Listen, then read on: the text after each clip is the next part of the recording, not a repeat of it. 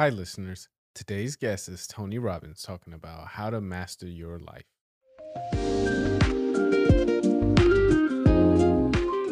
Mom deserves the best, and there's no better place to shop for Mother's Day than Whole Foods Market. They're your destination for unbeatable savings, from premium gifts to show-stopping flowers and irresistible desserts. Start by saving 33% with Prime on all body care and candles. Then get a 15-stem bunch of tulips for just $9.99 each with Prime. Round out Mom's menu with festive rosé, irresistible berry chantilly cake, and more special treats. Come celebrate Mother's Day at Whole Foods Market. And so what we want to do is show you in your life, here's my definition of success. I used to have these definitions of success about, you change the world and all that kind of stuff. And you know what? I was out there changing the world, but I wasn't feeling really great inside because I was burning out. And I was totally burning out inside. And so, boy, everybody loved me, and I was doing the difference, but inside just torn up. And what I realized is I was real big on helping other people to feel a lot of pleasure and little pain. Saw somebody in pain, I want to help them get out of pain. But I did so much of it, there was nothing left of me, so I'm walking around in pain, making everybody else feel good. How many can relate to this someplace in your life or your business? I'm curious. So I have a new definition of success. My definition of success is real simple. If you're really successful, you experience tons of pleasure in your life, very little pain. I mean, some's inevitable, and sometimes we need it to motivate ourselves, I guess. And the way you live your life causes the people around you to experience tons of pleasure and very little pain. See, if you're doing that, you're really successful. And if you're not, I got a question. Was John Belushi successful? On the outside, maybe. He was able to make other people feel really good. He wasn't able to make himself feel very good. That's why he's no longer here. Right? Marilyn Monroe, good example. And we can go through the list, right? All the people we can think of that seem to, quote-unquote, have it all, but aren't here. And so what I found in my life, and what we're going to talk about today, are really what I think are the 5 lessons of life mastery. Because there are only about a handful of issues that if you handle these issues in your life, everything works. And if you don't, you got some major problems. I'll tell you what they are. Number one of all that you've got to master, if you really want your life to work, is you must learn how to master your emotions.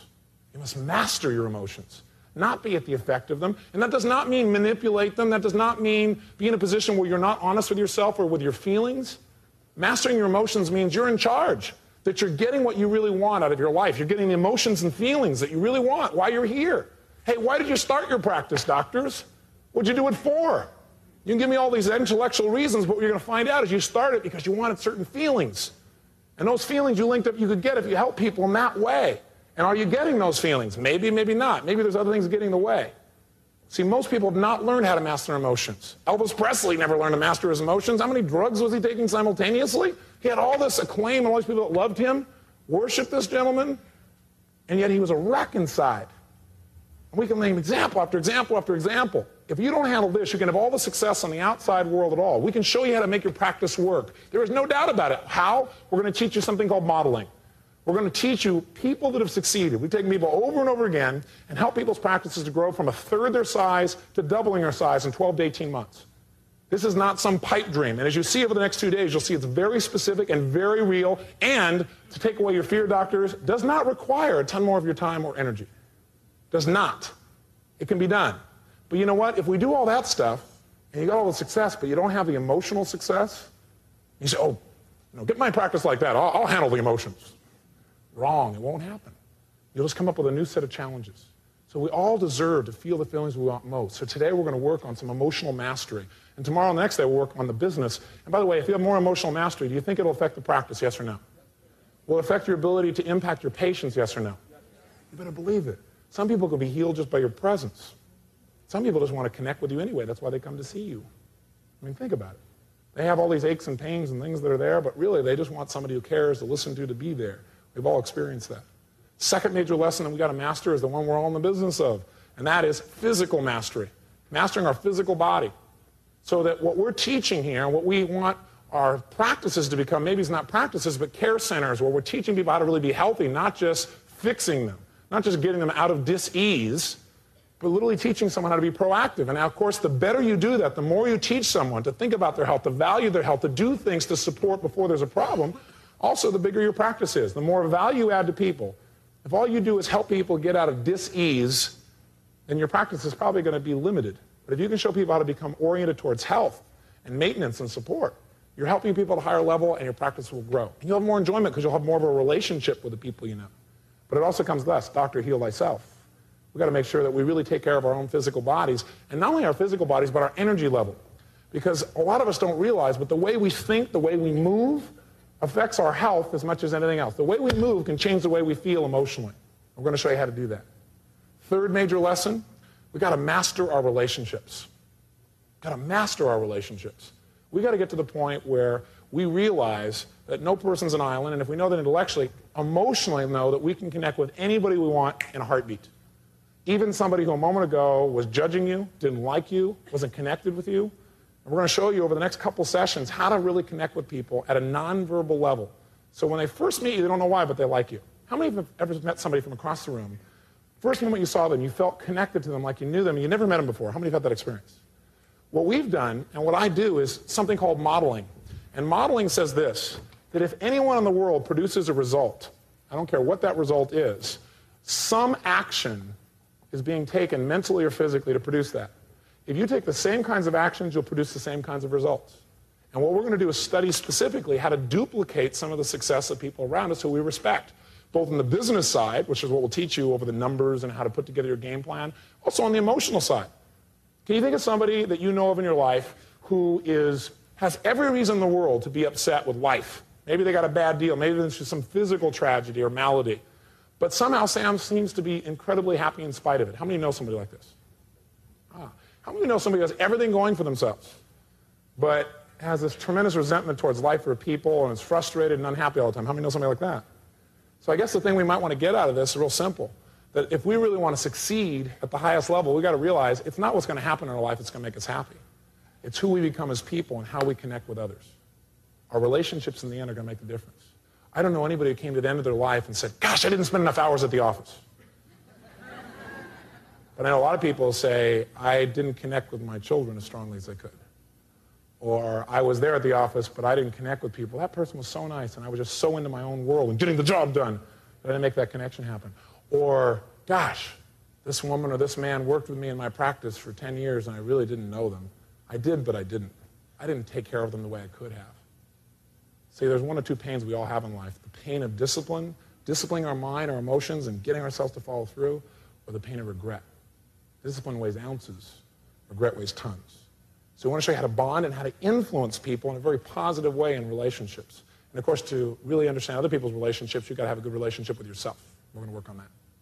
Fourth area, got to master money. And money certainly isn't everything. But how many have noticed when it isn't around, you notice it a lot? I grew up in a very poor family. And a lot of what I'm committed to in my life came out of the pain that I saw in my own family financially and the emotional impact on that. I remember my mom and dad arguing on a regular basis, I mean intensely, and I noticed most of the arguments were not about excess capital. And I looked around at that, and I swore I wouldn't go through that. I'll never forget when I was, I guess somewhere in the age of 9, 10, 11, right in that range, probably 11, we had a Thanksgiving, we had no money and no food. And a family or a local organization coming and knocking on the door and bringing us this big box of food, and my dad not wanting to take it, but having to, and what that did to him inside, and what that did to me inside, seeing him have to go through that. I swore that I would never do that money would never be a question in my life. I was never going to let some outside thing affect the relationships and the quality of my life. And I had committed also at that time that I would go out and I would take care of other people like we were taken care of. So sometimes out of a painful experience, good things have happened, because since I was 18 years old, every Thanksgiving, what I do on Thanksgiving is go out and feed people. And now because of my influence, thousands and thousands of people go out and do the same thing, all because somebody helped me out in a tough time. So pain isn't always bad. But the point is, money can have an impact. And, I thought that was the solution, so I really worked really hard on it. In a very short period of time, at a very young age, I was so committed because I didn't want the pain that I went out and became quite successful financially. I was written up in newspapers and magazines. I was this entrepreneur. They called me Wonder Boy. My ego exploded. By the time I was 19, I was making $10,000 a month in personal income. And, all this great, quote-unquote, success, because I figured success was purely money-oriented. And by the way, will money solve all your problems? I thought it would it? No, but at least if you have enough money, you can arrive at your problems in style. Pull up in your limousine and handle your problem, it's a different world, trust me, okay? Land my helicopter at my problem, I like that, But the truth of the matter is I went out and I made all this money, right? Now I was being real successful and things are really going. But there's an interesting thing about human beings. We only get to keep what we think we deserve, financially, emotionally, relationships, anything. And inside every one of us, we have this little thermostat. It's unconscious, it's not conscious, but it's like a thermostat on the wall. If I set that thermostat on the wall at 78 degrees, and all of a sudden the temperature drops in here, gets down to maybe 72, what's going to happen? What's going to happen? That's right, heaters are going to kick on, right? Because the brain goes and the computer says, hey, this is not good enough. This is not where I belong. My relationship needs to be more close than this. We're not close enough right now. It's not where it belongs. Or my income is not where it needs to be. This is painful. I got to do something to change it. Or, you know, I'm not as connected with my kids where I need it to be. We have this idea of where things need to be. And when it's not there, boy, the heaters kick on and we get the drive to change things, don't we? And so we do that. But what most people don't realize is that because we have this idea that we're at 78 degrees, when things start really doing well, the same thing happens. What happens if this room's set at 78 degrees and it starts cooking in here? We start really cranking, making things happen. We get up to 82, 83 degrees. What happens? The heaters stop and you lose your drive. And then the air conditioners kick on to bring you right back down to where you think you deserve to be. And you usually sabotage your own success. How many of you here have ever sabotaged your own success? Let me see a show of hands. Interesting. Me too. And I did it on a major scale. Because anything I do it like full out, including failure. It was great. I just went out there and I decided, okay, how can I screw up royally? I didn't do it consciously, I did it unconsciously. I started not showing up for key meetings. I started treating people harshly that didn't deserve to be treated harshly. It wasn't about them at all. You know, I never took drugs or alcohol because I always valued my body. But, you know, I ate food. I used food like it was a drug. I gained 38 pounds in 2.5 months. That is not easy to do. You have to eat tons of food and not move very much to pull that off. I managed to do that, right? I got to the point where I lost everything financially, lost my home, moved into a little 400 square foot bachelor apartment in Venice, California, in a place you would not want to live. No kitchen, washing my dishes in the bathtub. Waking up each morning feeling sorry for myself with two major goals. What am I going to eat today? And what's going to happen to Luke and Laura on a program called General Hospital? The same thing I used to thrash other people about watching, right? I'm in there, what's going to happen today, right? I mean, my goals have changed, as you can guess, right? And the reason I'm here is because I had a friend who came and saw me, who I had not seen for a long time. And the reason he came to see me, one reason is because he couldn't call me on the phone because my phone was disconnected. Bangs on the door. I got a nice big pot belly. I have beard growing. I don't shave. My hair is growing out and stuff, you know. And I open the door going, yeah? He looks at me and goes, Tony? And I realized who it was. I went, oh, hi. He said, well, can I come in? I said, do you really want to? He said, yeah. So I opened the door, you know, and my room is not much bigger than this stage. He looks around the room, right? He says, Tony, where do I sit? I said, well, just scoop those Cheetos out of the cushions on the couch there and have a seat there, right? He sits down and he says, what happened to you? What happened to Wonder Boy? I said, he died. My new nickname is just Boy. You know? I said, I tried all that stuff that we talked about, all that personal development stuff, you know, I read all those books and everything else, but it doesn't work. He said, come on, what do you mean, Tony? It works? You've always made it work. What's the deal? I said, no, it doesn't. I tried it all. I read 700 books in the area of human development. I went to all these seminars. I tried it all. This is the rewards I got, so I'm not trying anymore. I was real intense. I was jaded. So he said, oh, come on, Tony. What have you done recently? What have you really used? I said, I tried goals last Thursday. They didn't work. He said, come on. It takes more than that. He said, you know, it's ironic. I was coming to see you because I wanted to share something with you that could change your whole life. He said, I figured I'd share it with you because you'd share it with other people. But everything in life happens for a reason. It's obvious I'm here because you need this for you. He was one of those soft communicators. So I said, what are you talking about? And he started telling me about all this technology, some of which I'm going to be sharing with you this weekend, about how to condition the way your nervous system causes you to respond to people and things. Literally how to change your behavior. Technology unlike anything else I'd ever heard of. But as he told me I was so jaded, right, I was really on staying where I was. So I said, you know, I've heard all the seminars. I've been to all the seminars. I said, come on. I said, tell me. This is just like all the other seminars, right? I said, there's only 3 kinds of seminars in the world. Tell me, is it one of these 3? Is it number 1, positive thinking? Is it? And he said, no. I said, good, because I got too many problems for positive thinking. It's hard to think positive when you got an elephant sitting on your face. And I got that many problems. He said, it's not positive thinking. I said, oh, great. Then it's probably one of those seminars where they teach you how to become totally centered. You know the type, don't you? Where they teach you how to smile real big while hell is breaking loose around you. They teach you, how when people ask you, how's it going, you're supposed to say, unbelievable. Because see, that covers both ends of the spectrum, right? Or they teach you how to sit in a chair and cross your legs and breathe in certain ways. And I said, I did that. I mean, totally centered while they came and removed my furniture. I said, but I don't want to be centered anymore. He said, well, it's not about being centered. I said, oh, great, there's one other kind of seminar left. You all know the type, don't you? The kind that started in California. The type where they put you in a room and said, you want to know why you're really not succeeding? You get to the edge, you're about to break through, and then you fall back. You want to know why? Because deep down inside of you, you have these unspoken upsets. That's right. These things that have happened with other people where they've told you things or done things with you you're angry about, but you didn't tell them. You kept it inside, and now your brain's angry at you. And the only way you're to heal this is you're supposed to go up to those people and tell them how you really feel. You're supposed to run up to them and say, I hate your guts! And this is supposed to make you feel very good. I don't know about your poor friend here, but it's supposed to make you feel very good, right? Or they put you in a room and they tape up the doors, right, and call you 4-letter words and not let you urinate for several days. Right? I said, I tried that. I'm not making fun of it. I went through it. It was real valuable. My life still wasn't working. He said, Tony, no, this is really different. I said, how do you know? He said, because they let you urinate in these seminars. I said, good, that's moving in the right direction at least, right? He said, come on, come to a free guest event tonight. I said, look, I've been to every guest event there is, forget it. He said, no, really, Tony. He said, I really want you to do this. It's really unique. He said, why not? I said, because I'm busy. He said, oh, really? What are you doing tonight? Watching Dynasty. Now that really hurt. Because that's exactly what I was going to do. So I went down a seminar, I got exposed to this initial technology on how to condition my mind, how to change literally the way my mind processed what I saw, heard, and felt in the world, change my experience, how I feel, and how I behaved. And I was jaded about it, but that night I watched them produce results with people like I'd never seen before. Take a phobia away from somebody in less than an hour. And somebody who'd been in therapy for 5 years at the time. And I got excited and I said, I really want to master this. I want to do whatever it takes to take this information and take it to the general population, because everybody in the room was psychologists, psychiatrists, marriage and family counselors. And I said, boy, they're making this so complex.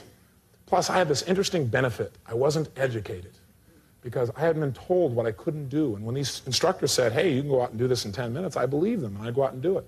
I got on national television, national radio, starting in Canada. And I launched my career by challenging psychiatrists and psychologists. That wasn't my intent. What I did is I got up and I said, ladies and gentlemen, I don't care what it is you want in your life, there's one thing that stops you. Fear. Fear of failure, fear of success, fear of rejection, fear of pain, fear of the unknown, fear of what people will say. How many of you have any of these fears? I'm curious. Well, good, we have humans in the room. Excellent.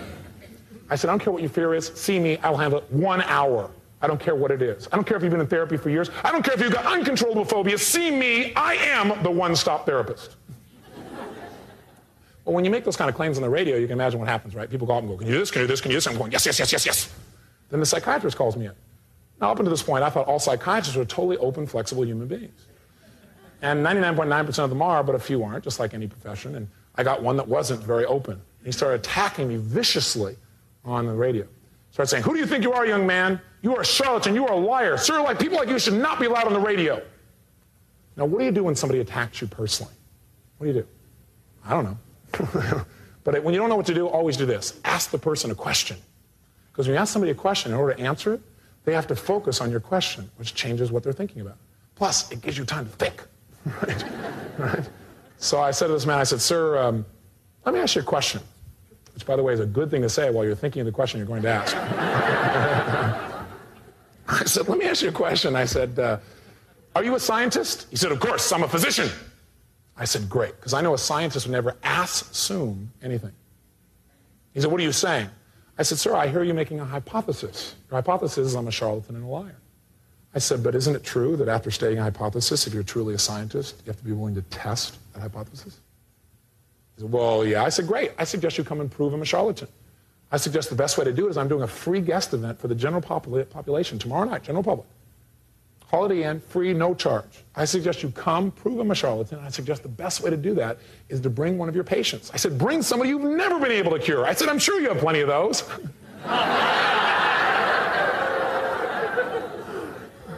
So we all have patients that aren't ready to change yet. I said, that's funny, I haven't found any. Of course, I'd only done 3 therapies, but hey. I knew it was possible, right? So sure enough, right, he starts telling me, he said, I'm not going to do what you tell me to do. Who do you think you are to order me around? I said, I'm not ordering you around, sir. I'm giving you an opportunity to test your hypothesis. He said, well, I'm not going to do what you tell me to do. I said, sir, if you're not willing to test it, please retract your statement.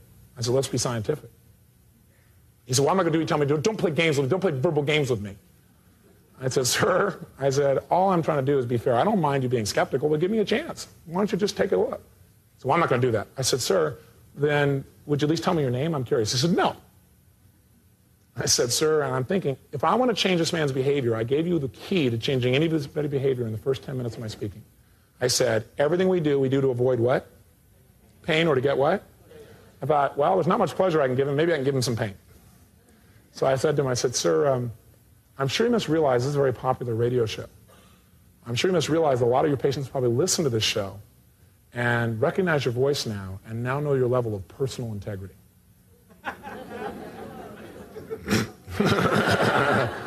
He goes, oh, you're really trying to put me in a corner, aren't you? I said, I'm trying to. I said, listen, I'm not trying to be harsh. If I sound harsh, it's probably because I feel hurt, because you're attacking me, you don't even know who I am. I said, I'm just asking for a fair shake. I have no problem with you doing it. But, put yourself on the line. I'm putting myself on the line. He goes, well, I can't make my patients do this. I said, come on, don't you have a patient be willing to try something new? He said, well, I do have this one woman. She'd be willing to try almost anything. I thought, obviously, she works with you, but I didn't say that out loud. Bottom line is, I said, what's her problem? She said she has a snake phobia. I said, well, how does it manifest? He said, well, what she does is she goes to sleep at night. She has this dream of a snake coming and biting her on the face.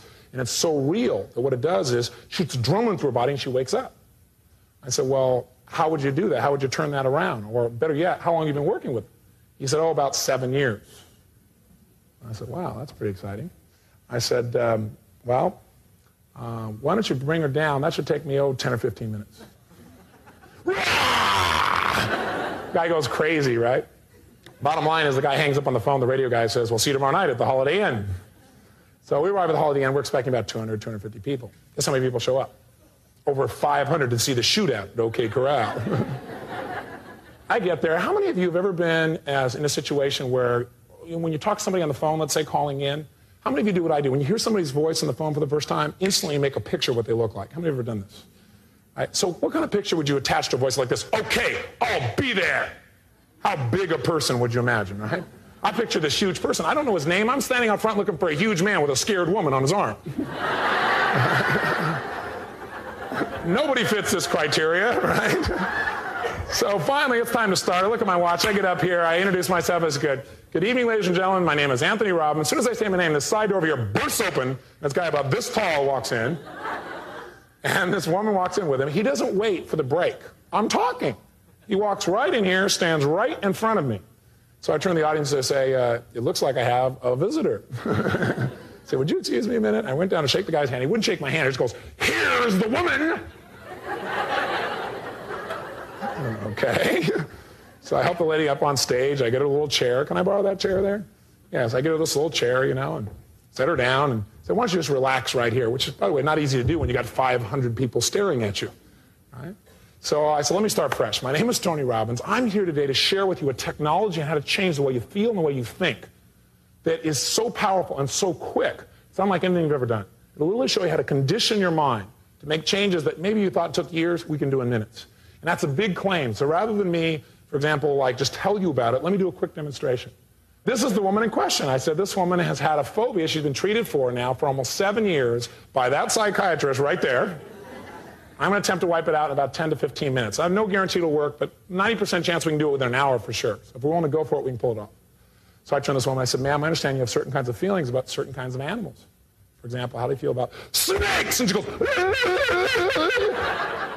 now, if you've ever seen a phobic, you know I'm not exaggerating. We're talking about physically out of control, right? Stimulus response, right? And people in the front row going, oh my God. I hear this other guy in the front row going, I bet he didn't know she was that bad. And in my head, I'm going, I didn't know she was that bad. Right? My heart's beating out of me. I'm shaking this woman, trying to get her to calm down. My heart's beating out of me. I mean, this is my first public demonstration, right? I finally get her to calm down, right? And then what I do is I proceed over the next 10 or 15 minutes to do what we're going to teach you to do over the next 9 months, which is absolutely totally to condition your mind and body to respond exactly as you want to anything. So that if right now you're addicted to chocolate and you don't want to be, You can change that. Some of you go, no, don't change that, please. No, right? So that if you want to change anything in your life, you can change any behavior you want by changing the conditioning of what it means. And that's what I did with this woman. And after I'm done, I go to test it. How do I test it? I said, ma'am, how do you feel about snakes? She doesn't move. She just looks at me and says, you don't have to yell. People are like, wow. Psychiatrist in the back's going. So I like to have fun, as you may have picked up, and I'm kind of outrageous at times. So I said, ma'am, why don't you just relax for a second? You're doing pretty well. Let's just test you out here. I'll be right back. And I walk back in here, and I reach under here and get a little knapsack. And I reach down the knapsack. I walk in behind her, and I go, ma'am, how do you feel about, whoo! I stick the snake in front of her. And she did jump back. So would you. But after about maybe 20, 30 seconds, somewhere in that place, sure enough, she relaxes. I got the snake wiggling around in front of her. Bear in mind, before she even thought of a snake, physically out of control, shaking like crazy, drooling the whole 9 yards. No exaggeration. We're talking a full phobic response. So now she's there, and she's calm, but not quite calm. I said, listen, think what it'd be like to hold it. She goes, starts to get her afraid again. I said, listen, you couldn't even think of a snake before. Now there's one in front of you, and you're calm. Think it'd be like to hold it. She's like, I don't know. The audience starts going, hold it, hold it, hold it, hold it. She goes, all right. I start to hand her this thing. She takes it, and she squeezes. I said, don't kill it. All right? And that day started a new career for me, because it not only taught everybody else what was possible, it taught me. I didn't know. And you won't know what you're capable of until you put yourself on the line. I didn't know if I could really do that. But you know what? I had to. And I used that strategy throughout my career to put myself on the line and do things. I worked in the United States Army. Took on programs, for example, and cut them by 2/3. Took the world's best pistol shooters in the entire U.S. Army and got them to do better in a short period of time. 4 days, better than they had ever. So I've done those things over and over and over again. And by the way, that day, some people thought it was a setup, right? So they attacked me and said, can you do this? Can you do this? And I went, yes, yes, yes, yes. I don't know if I could do it. But if there's one thing that we can instill in each other as a value to operate from our belief, is that we can't fail. We cannot fail. Because whatever we do, if the minute we do it, we catch what we're doing, if it doesn't work, we just need to do something else. If that doesn't work, we need to do something else. When we call it failure, we become immobilized. Now all of a sudden we can't help the patient, we can't help ourselves, we can't help our business. See, for me to fail, the game would have to be over. And the game's a long game. So I'm not worried about it. If something doesn't work, I just immediately say, okay, what do I need to do to make it work? The more time you store failure in your body, the less time you have to help somebody or to help yourself. And so I just keep changing the approach. And so I took on some things. I took on a man who'd been stuttering for over 30 years. End of an hour, no more stuttering. I took on a woman who hadn't had an orgasm in 10 years. Huh. Boom! Orgasm right there. No, I did not touch her. I simply changed what she conditioned to that idea. You go, are you going to teach us that here? Whoa. Now I have your interest, don't I? So I was talking about the 5 lessons of life. I guess I should give you the 5th one, which is you must master time. You must master time. And mastering time doesn't mean you're on time. Mastering time means you enjoy, you maximize what you get out of every minute. See, if you're mastering time, that means you're so immersed that time wouldn't matter to you. Now, I'm not saying you don't need to be on time. I'm just saying some people are so conscious of time that what happens is everything moves very slowly for them. See, have you ever been in a situation where you're loving what you're doing so much you completely lost track of time? How many have been in that experience? Yeah. What if work could become like that for you? And for some of you, hopefully it already is.